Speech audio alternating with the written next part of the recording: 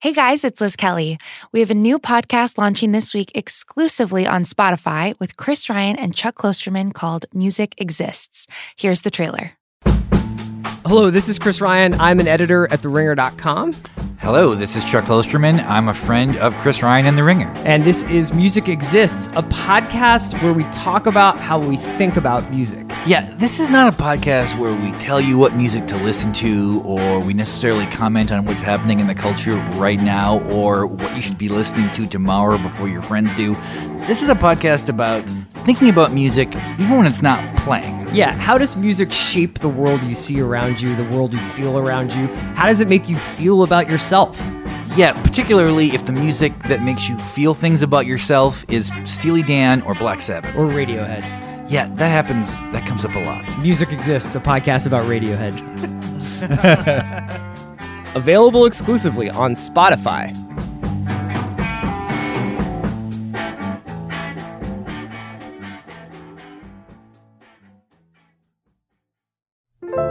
David, Trump-adjacent political gadfly Roger Stone, deep breath after that, was sentenced to 40 months in prison on Thursday.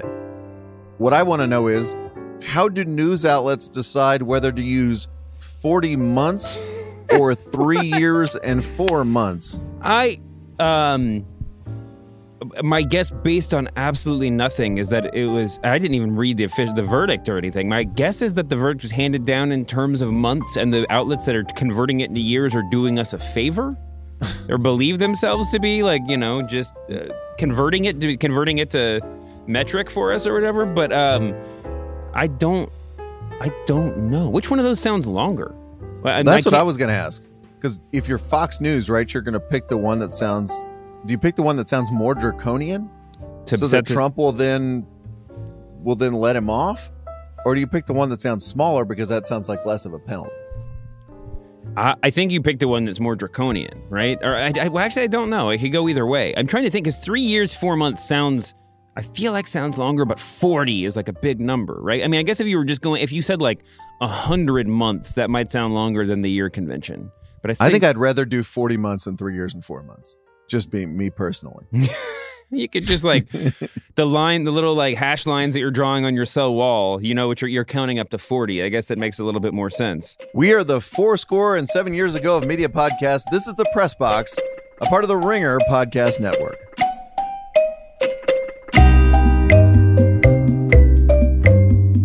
Hello, media consumers. Brian Curtis and David Shoemaker here. Lots and lots of stuff to get to today. We'll talk about the suddenly resurgent Elizabeth Warren campaign. Her campaign lives. We'll set up Saturday's Nevada caucuses and talk about how you should watch them on cable news. We'll answer your listener mail plus the overworked Twitter joke of the week. But David, we got to start with the fallout from Wednesday's Democratic debate in Las Vegas. With apologies to Jim Ross, the only appropriate word to describe what we saw was a slobber knocker. We knew the candidate everyone was coming for.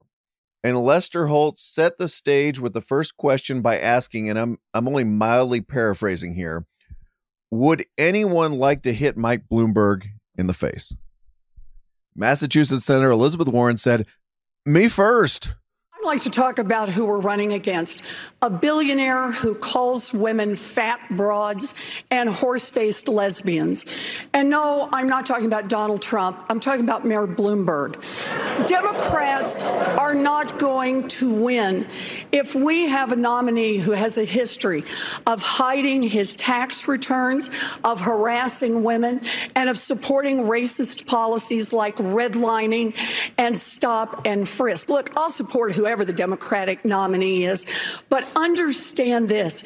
Democrats take a huge risk if we just substitute one arrogant billionaire for another. The story of this debate, David, was always going to be seeing the difference between idealized TV commercial Mike Bloomberg and the actual flawed candidate, Mike Bloomberg.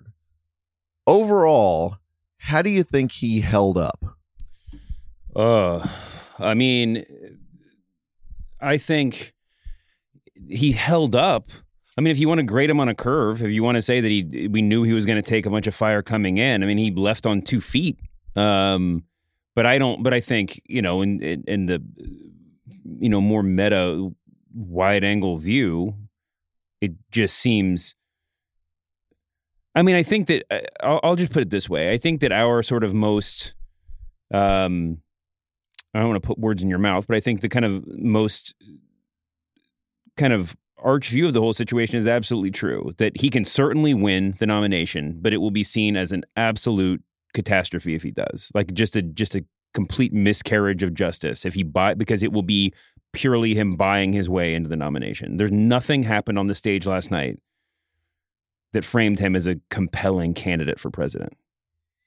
Yeah, there was talk, at least on cable beforehand, that his advisors wanted him to sort of get his life story out there somehow. Mm-hmm. That, I didn't inherit my money like Donald Trump did. I built my business. Yeah. And that I also have this philanthropic side where even if I'm a super rich dude, I've been giving money to worthy causes for a long time, which he certainly has been. Didn't it seem like every moment that he spoke, like that he just like switched a word from the script to something just off the top of his head? He picked exactly the wrong word. It's hard. I mean, I don't even. It's like he managed to take a potentially compelling script about his life story, about how he made his money, and he just tweaked it on the fly to make himself seem more like a soulless oligarch. Like it was like, there was something about his, and it wasn't his disposition. I'm used to Mike Bloomberg. I've seen him speak and debate many times. It was just, he just seemed so out of touch with the way, I mean, it was like he was very practiced in his posture, but the wording just wasn't there. The message wasn't there. And that is a little bit of a, I guess, I mean, that's not the purest, most important way to look at it, because the substance is what matters. But in so much as he was presenting himself to a broad audience for the first time, the presentation was just glaringly bad, I thought. But who knows? And I think a lot of that just comes down to practice. They talked about this on CNN before the debate. These other candidates have been through this 8 times now. Mm-hmm. And Mike Bloomberg, for all of his experience in public life, has not been. And whatever, he went through in his New York mayoral debates, we heard a few clips from him this week, it was not going to be anything like this, especially where you had basically everybody on stage up to and including Joe Biden determined to take him out last night. I guess when I look over what happened, look in the ways that he was attacked, my biggest question is, what was the most damaging material we heard last night? There was stop and frisk, which we knew about. Yeah. There was the George W. Bush stuff, which you'd been waiting for somebody to bring up. Mm-hmm. To me, though, it was the non-disclosure agreements. Yes. That he and his business were a party to. This is a longish clip, but listen to how expertly Elizabeth Warren turns this from a moral argument into an electability argument. I hope you heard what his defense was. I've been nice to some women. That just doesn't cut it. The mayor has to stand on his record. And what we need to know is exactly what's lurking out there. He has gotten some number of women, dozens, who knows, to sign non-disclosure agreements, both for sexual harassment and for gender discrimination in the workplace. So, Mr. Mayor, are you willing to release all of those women from those non-disclosure agreements so we can hear their side of the story?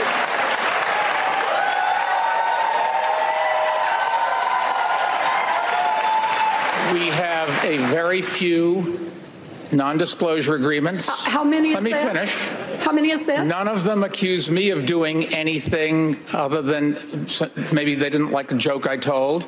And let me point. There's agreements between 2 parties that wanted to keep it quiet, and that's up to them. They signed those agreements, and we'll live with it. So wait, when you say it is up to, I just want to be clear. Some is how many? And when you say they signed them and they wanted them, if they wish now to speak out and tell their side of the story about what it is they allege, that's now okay with you? You're releasing them on television tonight? Senator? No. Is that right? Senator, the company and somebody else, in this case, a man or a woman, or could be more than that, they decided when they made an agreement that they wanted to keep it quiet for everybody's interest. They signed the agreements, and that's what we're going to live with. I'm sorry. No, the question is, are the women bound by being muzzled by you? And you could release them from that immediately, because understand, this is not just a question of the mayor's character. This is also a question about electability. We are not going to beat Donald Trump with a man who has who knows how many non-disclosure agreements and the drip, drip, drip of stories of women saying they have been harassed and discriminated against. I thought that was such a smart way to frame it, because I think Democratic voters, a lot of them anyway, are willing to accept deviations from Democratic orthodoxy on various things, which Bloomberg has, at least at some point in his career, done. What she is doing is making a different point. She's saying there are these time bombs out there, and Jody Cantor and Megan Twohey or whomever is going to go find them. Yeah. And it may not be about Bloomberg. It may be about the culture at his company. It may be about a bad joke or comment, like he said. They're going to find them, and that is going to hurt him beating Donald Trump. Not him not being a good liberal, not him not being Bernie Sanders. It's going to make him lose. I thought that was such a smart way to attack it.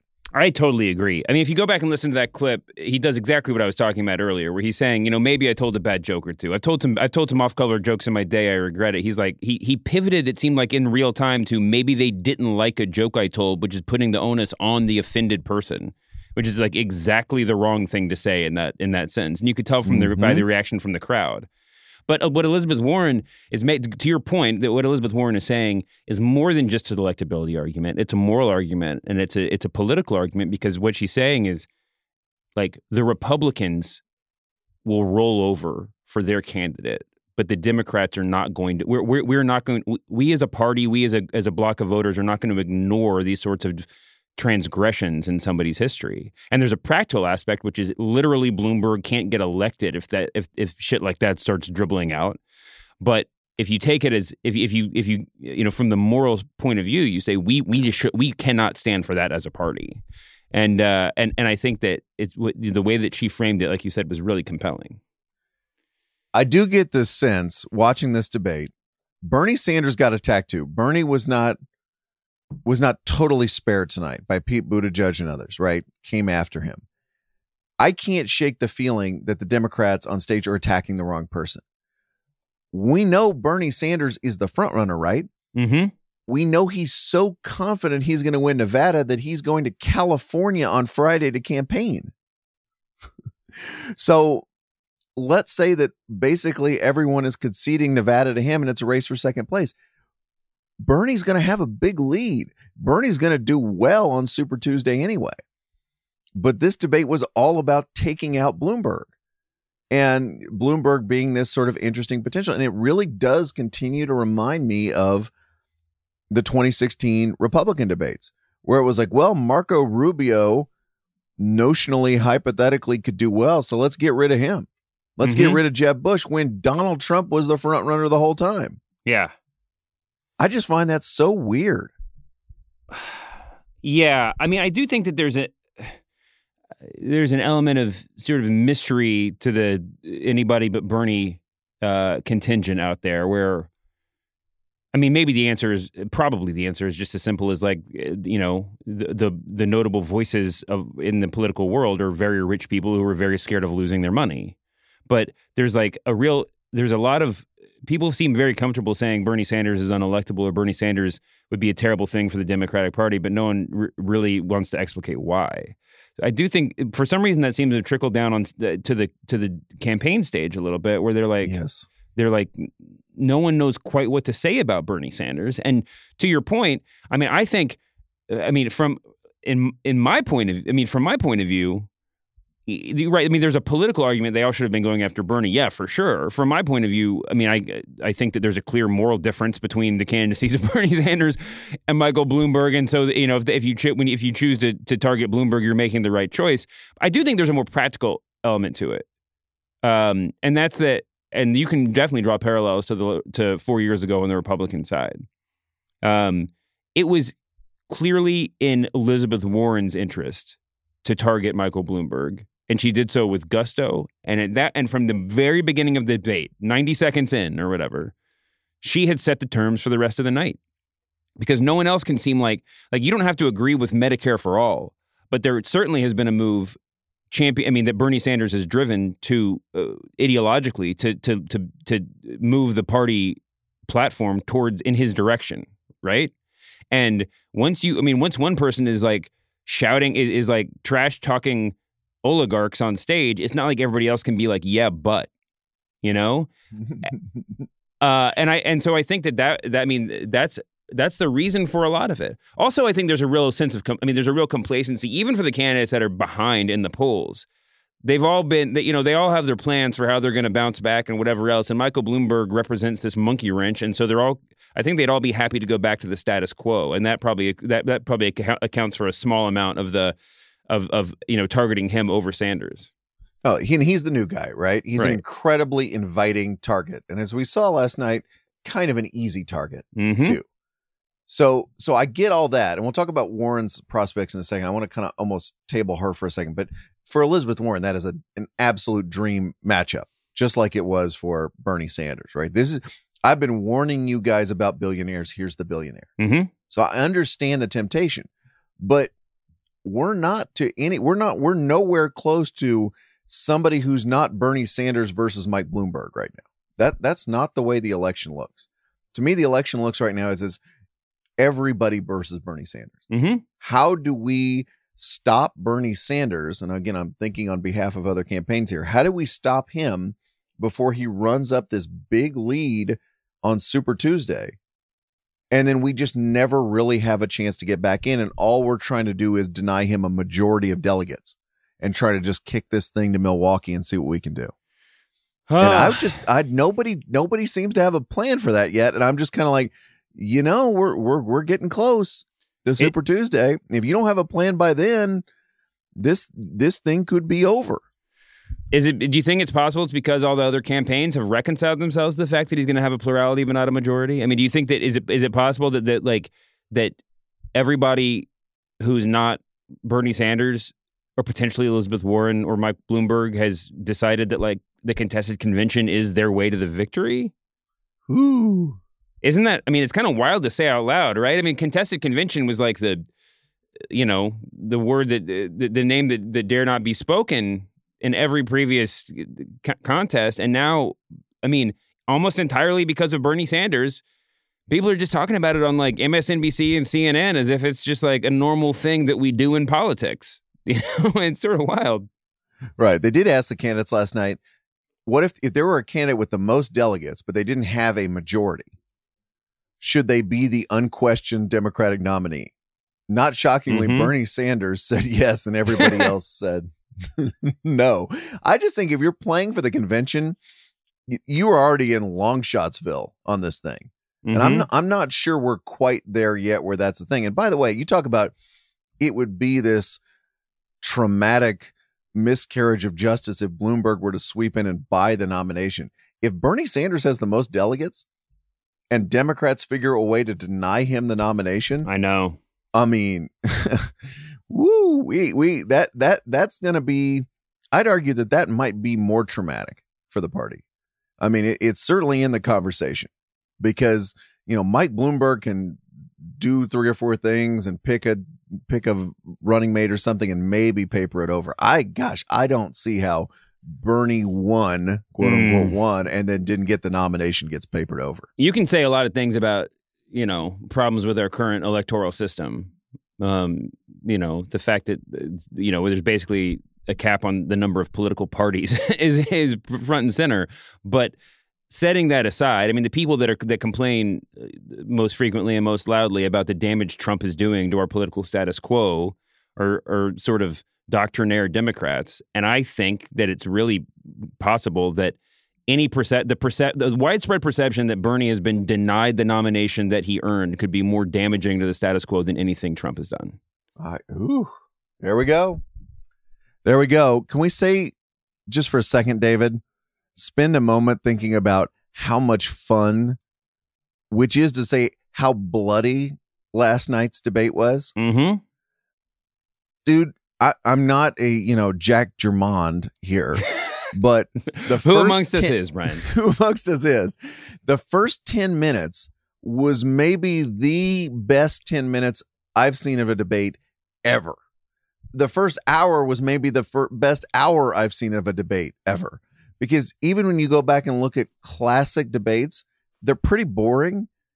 And it's maybe 2 minutes of action amidst like an hour plus of kind of people sitting around. So everybody fixates on the highlights. This was like Reservoir Dogs debate with everybody just pointing a gun at everybody. And we can talk about Bernie. We talk about Sanders office and stuff. How about Pete Buttigieg and Amy Klobuchar? Yeah. Just boiling over. Yeah.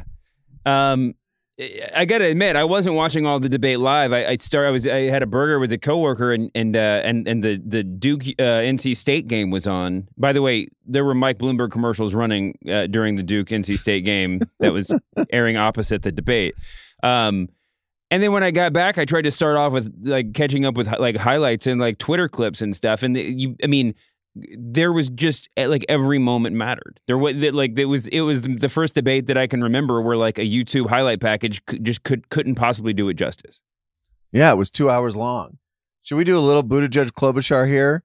This is the moment when Buttigieg started speaking Spanish. Insert laughs. Just listen. I won't even set it up. A los sonidores hay que decir que este país es tu país también. Gracias. Everyone was as perfect. I wish everyone was as perfect as you, Pete. Woo! Oh, I love it. It was great. It was just, I just think that was an amazing night of television, full stop. The New York Times' Dave Itzkoff tweeted, "What this stage needs is the unity that only a performance of Eminem's Lose Yourself can bring." Let's get everybody on the same page. Oh my God, I can't disagree. I mean, those two going back and forth. I think the fact that they were sort of the sideshow probably helped them both a little bit in the long run, because they got to look salty and look like they were energetic without people actually spending too much time breaking down the fact that how just wild that exchange was. But yeah, I mean, I think we're gonna have increasing number of questions about the Buttigieg candidacy, not just the campaign. The campaign's sort of fine, but I think that I think that he kind of did fine last night, but he's already sort of ironically after Iowa and New Hampshire, he's in a place where he's fighting from behind again, fighting from underneath, and running a front runner campaign, I think in general isn't particularly effective, but certainly not for the Buttigieg campaign. I think we saw with Elizabeth Warren, and we'll get to her in a minute, how fighting from underneath can be. I mean, is probably the most compelling place to be for anyone. And Klobuchar's, I think she had a good night. Weirdly, my lasting memory of Klobuchar was one when she was, "Are you calling me stupid?" line.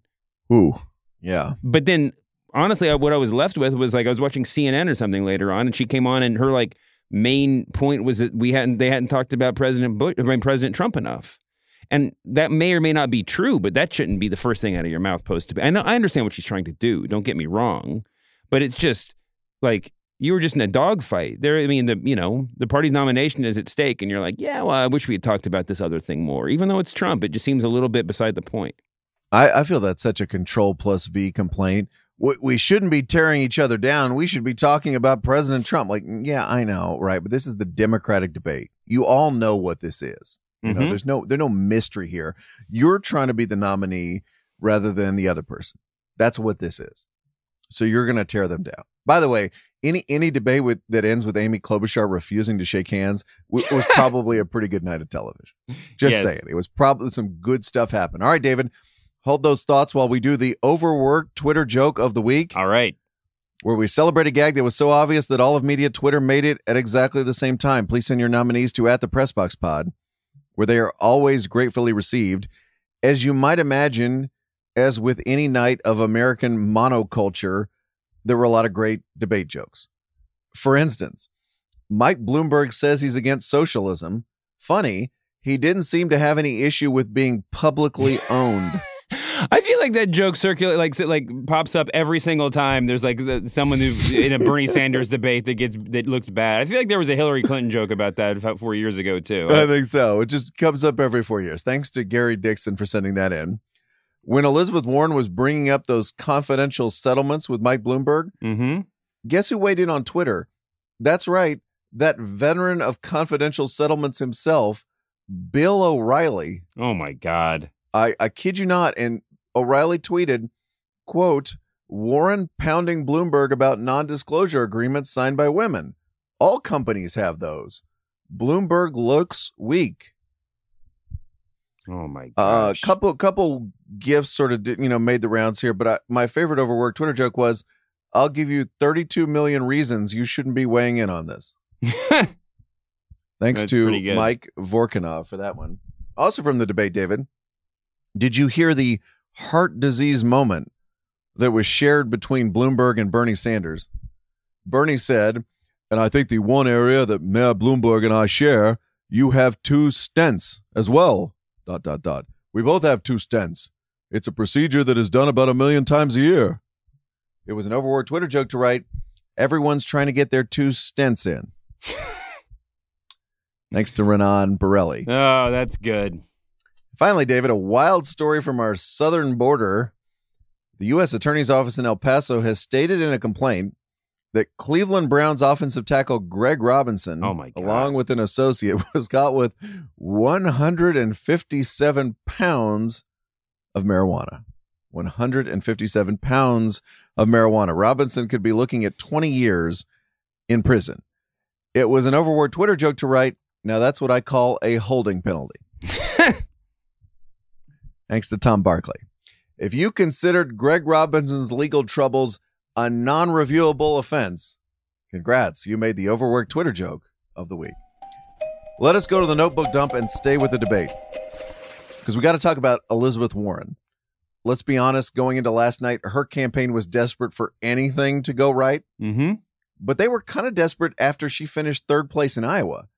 And she played it very safe and let Amy Klobuchar become the star of New Hampshire. Well, on Wednesday, Elizabeth Warren comes in like Scarface with a machine gun. Listen to her going candidate by candidate and criticizing their health care plans. We need to get everybody's health care plan out here. Mayor Buttigieg really has a slogan that was thought up by his consultants to paper over a thin version of a plan that would leave millions of people unable to afford their health care. It's not a plan, it's a PowerPoint. And Amy's plan is even less. It's like a Post-it note, insert plan here. I must say I take personal offense since Post-it notes were invented in my state. You should 3M us. 3M. Okay. So my plan is a public option. I didn't quite get the comeback. No, because she conceded the point. I mean, like it was, she had to say it. It was a good concept for a joke, but that's why these people are scripted so much of the time. The New Yorker's Tad Friend tweeted, Elizabeth Warren is now doing a Friars Club roast, ripping everyone else on stage. And it wasn't just the debate. She ripped Bloomberg on Twitter before and in interviews afterward. What do you make of the revitalized Elizabeth Warren? Jeet here, who I don't always agree with, but who, is good at making compelling multi-part arguments on Twitter, had a kind of breakdown of sort of Warren the Wonk versus Warren the Warrior, and that the idea being, in a campaign such as this, you don't really get to be a multifaceted person, and her campaign needed to decide who she was going to be. Last night kind of put to bed Warren the Wonk in favor of the Warrior. And I feel like we kind of had a conversation that sort of alluded to this point a week or two ago, but I think there's a lot of truth to that. She is a very, very effective fighter. And yes. There's a lot of risk to being a fighter in a primary campaign, especially as a woman.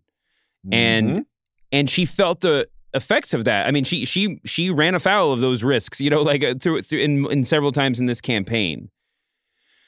it's much easier to be a wonk. It's much easier to be a thinker, especially when you are a like brilliant deep thinker such as Elizabeth Warren. But that really does a disservice to her record and to her history, which is to say that like her political career, especially her national political career, is that of a warrior. I mean, she's been one of the most relentless fighters in congressional hearings, on the campaign trail, of anybody else of her generation. And seeing that come out in like fine form was sort of a reminder, but also sort of, I think, revelatory on a larger scale. I agree, and I think that's what was a great part of her appeal that just for whatever reason had been missing over the last couple of months. In a way, that had been ceded to Bernie Sanders too much. And I know if you watch her on the stump or even at the debates, she has definitely been a warrior for the cause. But I think you could argue that if you want to wear that mantle, it involves, to some extent, actually going after the other candidates and showing why they're wrong. And you're right. You're right that she hit the tripwires last night. If you looked at Twitter, all of Twitter was misogyny corner last night. This female candidate is being very shrill. She's not being very nice, which come the fuck on, right? And you're right. She is, whenever a woman runs for president, they play by different rules. There is all this unfairness baked into the process. When they say the same things as a male candidate, everybody gets mad. There were 100 examples last night.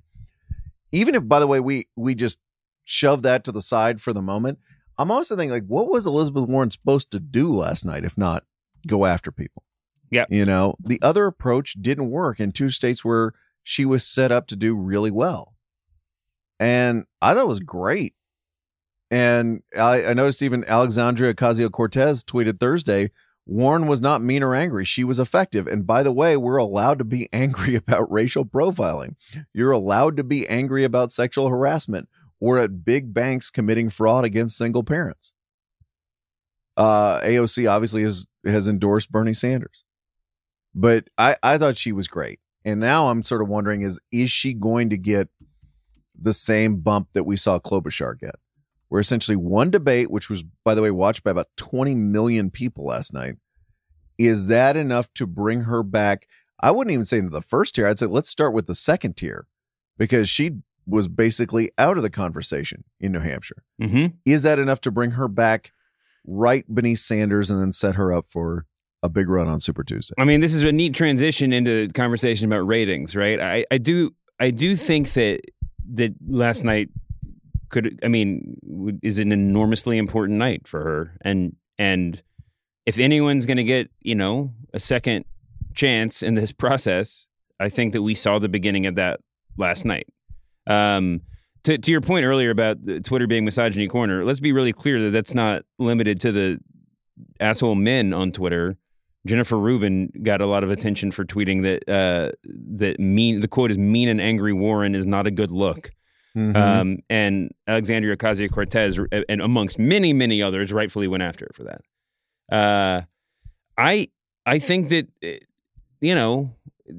that's the end result of last night is that Jennifer Rubin and everyone else who said that are just objectively wrong and objectively wrong. Sorry, and it's and also abjectly, and they are, and I think the Warren campaign is going to see real results from the performance last night. I think that there is no way to overstate the fact that the power of the memes that are going to come out of last night, to be honest with you. Mike Bloomberg obviously has paid millions of dollars to like memify his campaign. At this point, everybody went after Bloomberg last night with a level of vigor that makes you think they all just want him to disappear tomorrow. But at this point, the longer Bloomberg stays in, the better for Elizabeth Warren, because every time someone says Mike Bloomberg's name, someone's going to play that clip that we opened the show with. And I think that level, if there's if there's any element of misogyny that's baked in more than women shouldn't look angry or mean, it's that they won't be able to take on Trump in a debate. And I think that like every time you show that clip, it just dispels that myth just immediately. No, and she there's no doubt she would be excellent in a debate against Donald Trump. No doubt about it. And maybe she just reminded people of that last night.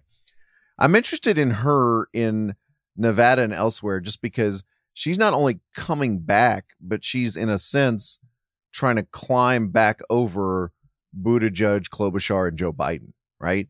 She's, there's this whole thing of you have to kind of get to second place or maybe a really good third place before you can even think about getting back to first place, which she was very briefly in the fall. So I guess the other way to ask a question about Elizabeth Warren's night last night is, how did she do relative to the other people? You mentioned Buttigieg and Klobuchar were almost kind of a sideshow.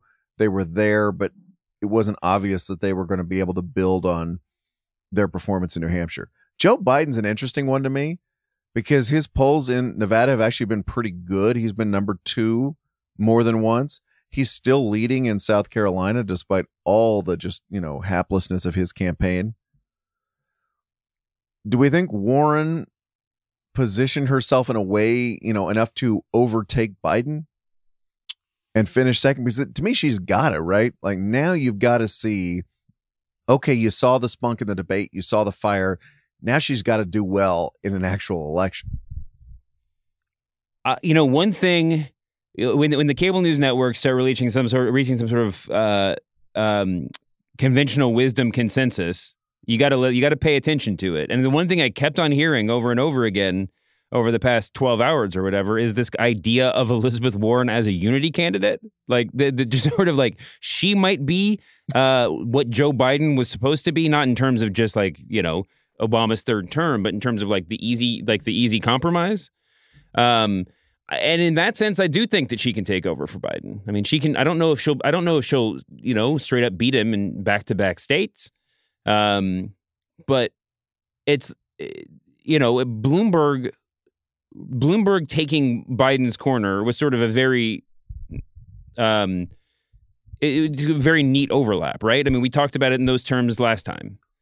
But Biden's campaign, but the potential of Biden's campaign is a very big and multifaceted thing, and there's a lot of corners for people to occupy. I do think it's really possible that Elizabeth Warren eats a lot of that oxygen, and who knows? I mean, it could mean real numbers on elections. It could mean nothing at all, though.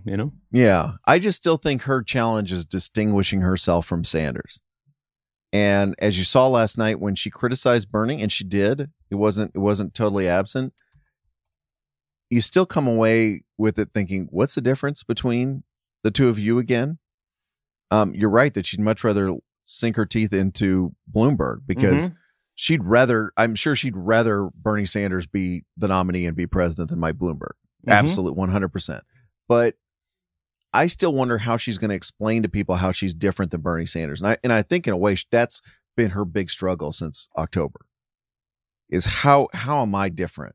And how can I look, there may be some Bernie voters that are absolutely going to stay with Bernie till the end, no matter what happens. But how can I win lefties and some people who are kind of in the middle, right? Because if I'm going to outlast all these centrists and kind of wind up at the end, that there are a lot of people who have to fall off the cliff for that to happen. There really are. Mm-hmm. So it's interesting. The only thing I would add to that is that there's not a reason for. I mean, she has all the reason in the world to wait it out, right? I mean, she will eventually. I think that going back to a point that you've made consistently and you made earlier in this show. She probably more than anybody else is wondering why no one's taking Bernie on too, because that's not going to be hers. That's not. I mean, that's not. She would not expect that to be her responsibility. And if you paint Bernie as an outlier, then Elizabeth Warren does start to look more and more like a compromised candidate. But it's just a matter of the waiting game. It seems like at this point, at some point, someone else is going to be incentivized to finally take aim at Bernie Sanders, and Elizabeth Warren may be able to stand by and reap the benefits without doing it herself. If it becomes a real showdown between Warren and Sanders, I don't think it really behooves either of them. But it does say a lot about. I mean, that would be just an amazing thing for the state of the Democratic Party. That's the showdown that's happening right now. Mm-hmm. She was able to raise $2.8 million yesterday, or so her campaign claims, which gives her at least some money going forward. So the debate's done, David. Let us attempt to now explain how Saturday's Nevada caucus is going to go. Because I know for me, of the first 4 states, this is the fuzzy one. We know Iowa's number 1, New Hampshire number 2. We know South Carolina, which is number 4, is Biden's win or go home state. Mm-hmm. And the first time we'll see a large percentage of African-American voters. So where does Nevada fit in? Nevada only joined the first 4 in 2008, thanks to a combination of former Senator Harry Reid doing his man behind the curtain Harry Reid things, and the Western U.S. emerging as this big stronghold for the Democratic Party, as it still is. Nevada was seen as more diverse than Iowa or New Hampshire. Population is 30% Hispanic and 10% African American. The caucus is about the casino worker who's a member of the culinary union, not the white party regular in those early states. As Isabella Grullon-Paz notes in the New York Times, Nevada is a vision of America's new service industry working class, not that old Midwestern manufacturing working class. Now, as to how this works, I know you and I have both been sort of struggling, even we're struggling to sort of figure it out. Yes. I think this is the short version. It's basically the same deal as the Iowa caucus. You stand in groups for your particular candidate. If your candidate has less than 15% and isn't viable, you can pick another candidate. But what's interesting about Nevada is they also had early caucusing, where you showed up at various places through this Tuesday and filed a ballot in which you ranked the candidates. 70,000 people showed up early, which, as New York Magazine notes, only 85,000 showed up in the entire caucuses in 2016. Right. So that's potentially like a wow number. We'll see how that matches with Saturday's votes. In terms of counting the votes, Nevada Democrats had planned to use the same doomed app that the Iowa Democrats were going to use. They switched to Google Apps and party-owned iPads. But as of Saturday, DNC Chairman Tom Perez was saying, we might not even have the results on Saturday. Like, I'm gonna downplay this as much as humanly possible. Oh my God. I know. Which brings me to another thing I want to talk to you about. How does one watch the Nevada caucuses on cable news? They start at noon Pacific on Saturday. But given the challenges of reporting the votes and adding in those votes of those early caucusers we just talked about, I think you should watch Nevada less like Iowa or New Hampshire and more like a golf tournament, right? This is something you have on and you monitor, right? Feel free to flip over to the XFL game. Go for a jog. Don't get sucked into hours of cable news vamping that is basically information free. I feel for all of our saying, if you want to watch Chris Matthews freestyle for hours, hey, don't let us deny you the performance. But just remember Iowa, even before Iowa turned into a complete clusterfuck. That first hour of Iowa where we're doing live from the caucuses and having this context-free information, you know, while Katie Tur was sticking a microphone to somebody, you don't need to watch that. Just have it on. The results will come soon enough. Here's the other thing. Bernie Sanders, as we mentioned, is confident enough he's going to win Nevada that he's not even campaigning there on Friday. So I guess barring an upset, the thing to watch is second place. Does Warren's debate performance do for her what New Hampshire did for Klobuchar? Does the seemingly outlandish but at least entertainable Joe Biden comeback start in Nevada with him finishing second to Bernie? That to me isn't that the real thing to watch here?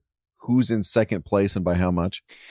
Yeah, and it's really easy to immediately draw lines between the 70,000 early votes and the potential of that potentially making last night totally insignificant, right? Mm-hmm. It does feel like, now who knows how much ammunition the Warren campaign has even after the last night's debate to make some sort of broader point, but it would be really, really easy for them to make the case if she doesn't come in second or even third that the whole process should just be thrown out because of the early voting. And obviously early voting is a sensitive subject, and you probably shouldn't say it exactly like that. But Right. she had the biggest night of her campaign, and potentially over half the votes was already cast.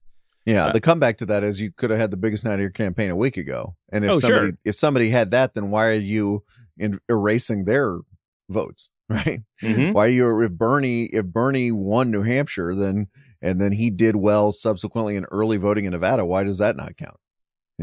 So well, but yeah. I think the more salient question is do Mike Bloomberg's like massive commercial buys just render his actual debate performance insignificant? Yeah, and that's something we really have to wait, right? Because we're not really going to know that until Super Tuesday.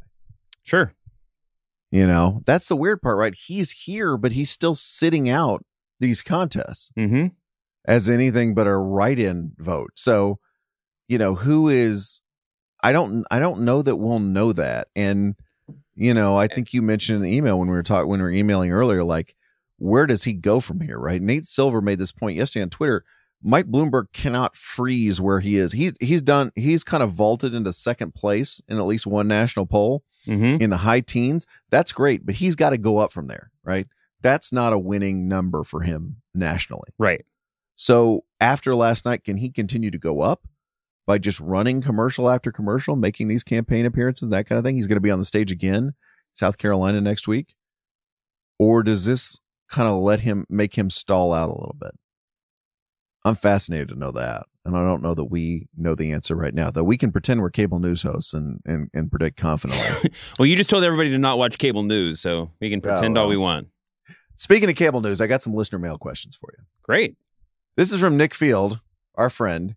He says, you can build your own cable TV election night coverage team, fantasy football style.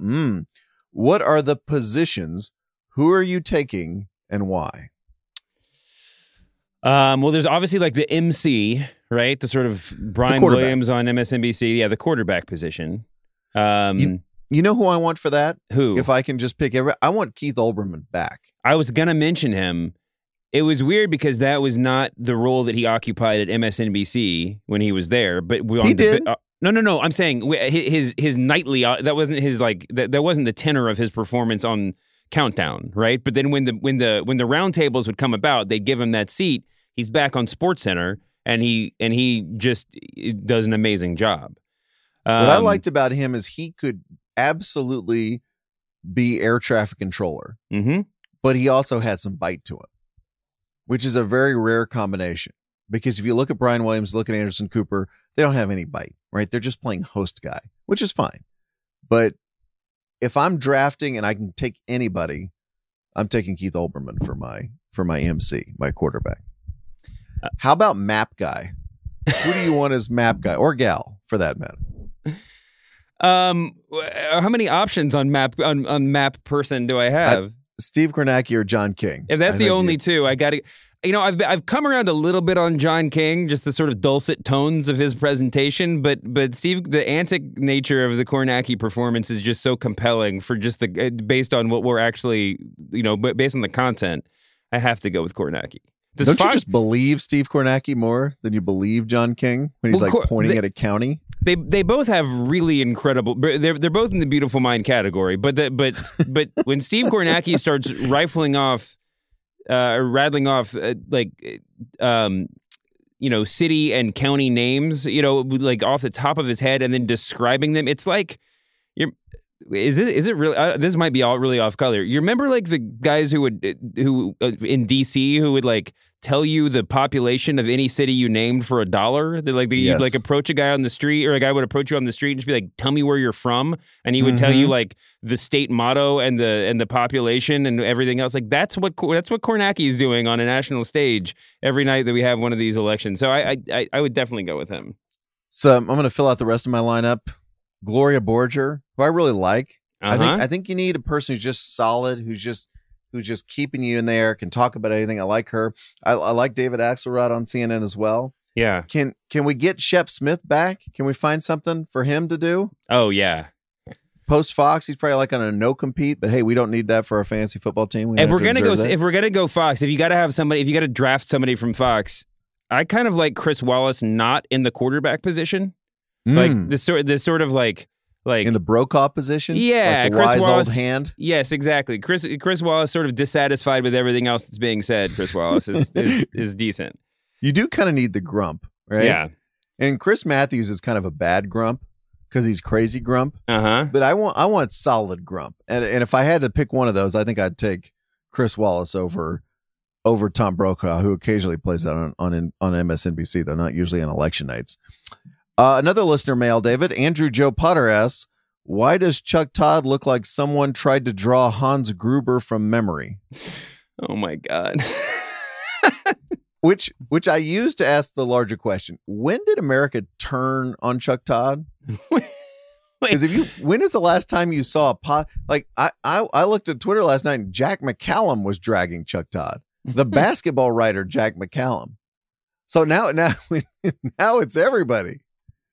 When did this happen? I mean, I hate to be that guy, but listen to people like take pot shots at Chuck Todd is sort of like when your wife walks into the living room during the All-Star game. They're like, "Who's this James guy, and why is he taking all the shots?" You know, I mean, this is we're all like we've all been taking shots at Chuck Todd. Yeah, we've all been taking shots at Chuck Todd like on an almost daily basis for those of us that watch a lot of cable television for years. It doesn't really diminish what Chuck Todd is. In some ways, that's the sort of like the greatest compliment of, or that's everything that Chuck Todd has ascended to, is that he's like an immensely regular, immensely like kind of comical dude who has still sort of earned the chair that he sits in. Clearly, obviously, when he got the long journey to him getting that Meet the Press seat when he probably should have gotten it, several years before, is nothing to scoff at. But he is just sort of there is a certain comedy to him, and I think part of that is based in the fact that he takes this all very seriously, but also that he's just a creature of a political newsroom, and is deliberately or not unapologetic about it. I don't know that his role is winnable in the age of Twitter. No. Tim Russer was already getting dragged pre-Twitter at the end. Remember, people were just like, especially like the lefty blogosphere of those early days, just hated Tim Russer. And I just don't know if that job's winnable. Now, I'm not saying he's doing it perfectly, but I don't know that you can win in that job. Now, David, another question from Elia Powers. Andrew Yang is off the board and is now a CNN commentator. I meant to talk about this earlier. Wow. First of all, he was... what's the question? Let me answer the question.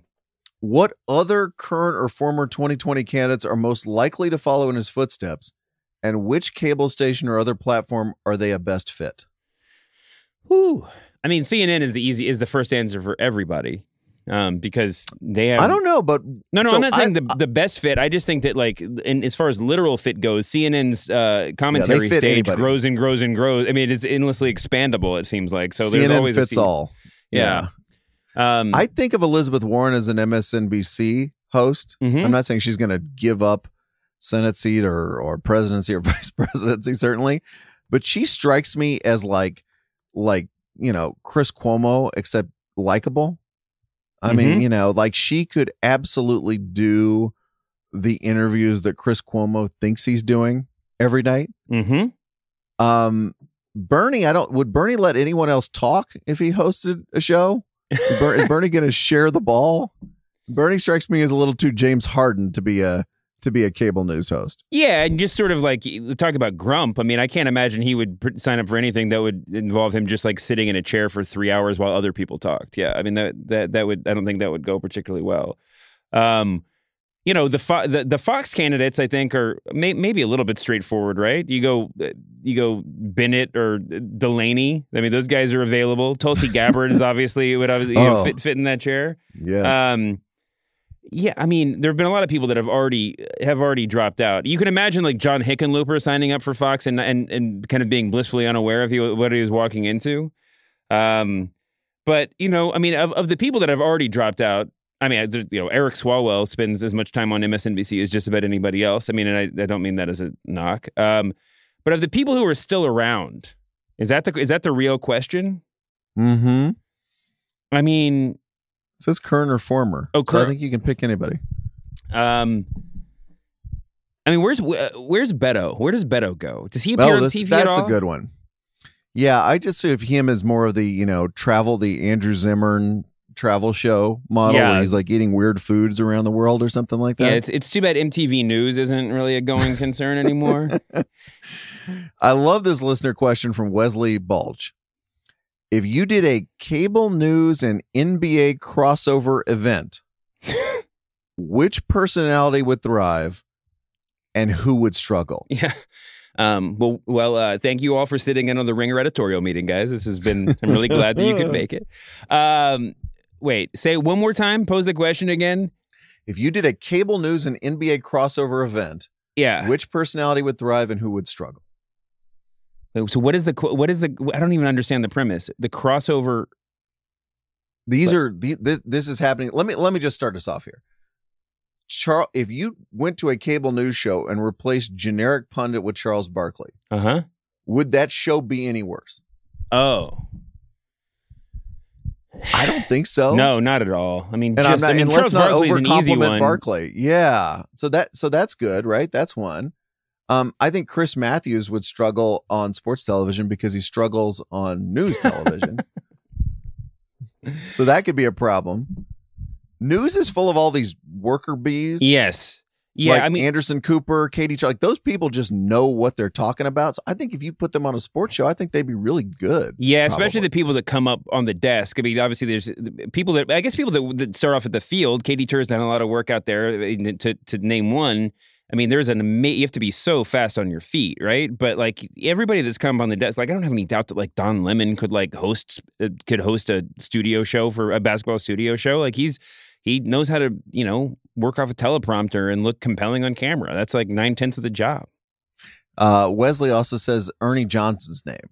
Now, if we put Ernie Johnson in the quarterback position of CNN or MSNBC's election night coverage, would it be any worse? I kind of think Ernie would be just fine. I think he'd be better. I think he's. I mean, listen, Ernie Watch Johnson. Watch out, Anderson Cooper. Ernie Johnson. I have a soft spot for Brian Williams hosting these big panel shows, but Ernie Johnson has the win not to talk part of the hosting job down to an art form, and I think more so than just about anybody else. To have the charisma when he speaks, but to know that not speaking is the job 99% of the time. I mean, that's a real skill. Our friend Chris Sullentrop writes to say, referring, of course, to Bloomberg dropping in like a new character on a sitcom into this presidential campaign. If the press box doesn't make a Poochie joke, I'm unsubscribing. So consider it made. Consider it made. And finally, David, one question from the laundry. Your Charles Portis discussion made me want some book recommendations from you guys, especially books about media, whether recent or not. Oh, I'll take this one because do it. You know how you have those like handful of books on your phone that you just read before you go to bed? Mm-hmm. And it's not to put you to sleep. It's just to get your mind in a good place. For me, The Boys on the Bus is one of those books because you can just dip into any part of it. You can wait 2 months, 6 months, whatever it is. Reading that book during a campaign is incredible because you'll have to substitute like Ezra Klein for David Broder. And I don't know who the R.W. Apple of our age is, whether it's Maggie Haberman, whoever is the big correspondent like that, who's going all over the place, but it's great. And but certainly the best book about political media and one of the books about media generally ever written. Gotta be. All right. Time for David Shoemaker guesses a strain pun headline. And here, David. Okay. Tuesday's headline about that viral airline seat controversy was the recline of Western civilization. This week's headline comes from Jeff Sharon. It's from Wednesday's LA Times sports page. Ooh. The piece, David, is about the unique way in which the LA Clippers rebuilt their team versus the way teams like the Philadelphia 76ers rebuilt their team. I'll read you the subhead. Clippers rebuilt last season while not giving up, which led to big acquisitions of Kawhi Leonard and Paul George. In other words, they rebuilt without tanking. Okay. What was the LA Times's strained pun headline? Oh, man. like no lose situation. Go with tank in here. So it was specifically using or tank. Yeah, that's your root. Think tank. Built like a tank. Presumably not drunk tank. What is it? What if tank were standing in for thank? Oh, a form of thank. No tanks. No tanks for the memories. Or wait, no. Closer. That's pretty good. Thank you. What is it? Let me give you this one. It's tough. A tankless task. Oh, yeah. That's good. Not quite as like inventive as I would have hoped, but that was well done. It's very solid, right? Yeah. A tankless task. I also like any headline that sounds kind of like a speech impediment. A tankless task. He is David Shoemaker. I'm Brian Curtis. Research by Erica Cervantes and Chris Almeida. Production magic by Jim Cunningham. We're back Tuesday after the Nevada caucuses with more lukewarm takes about the media. See you then, David. See you, Brian.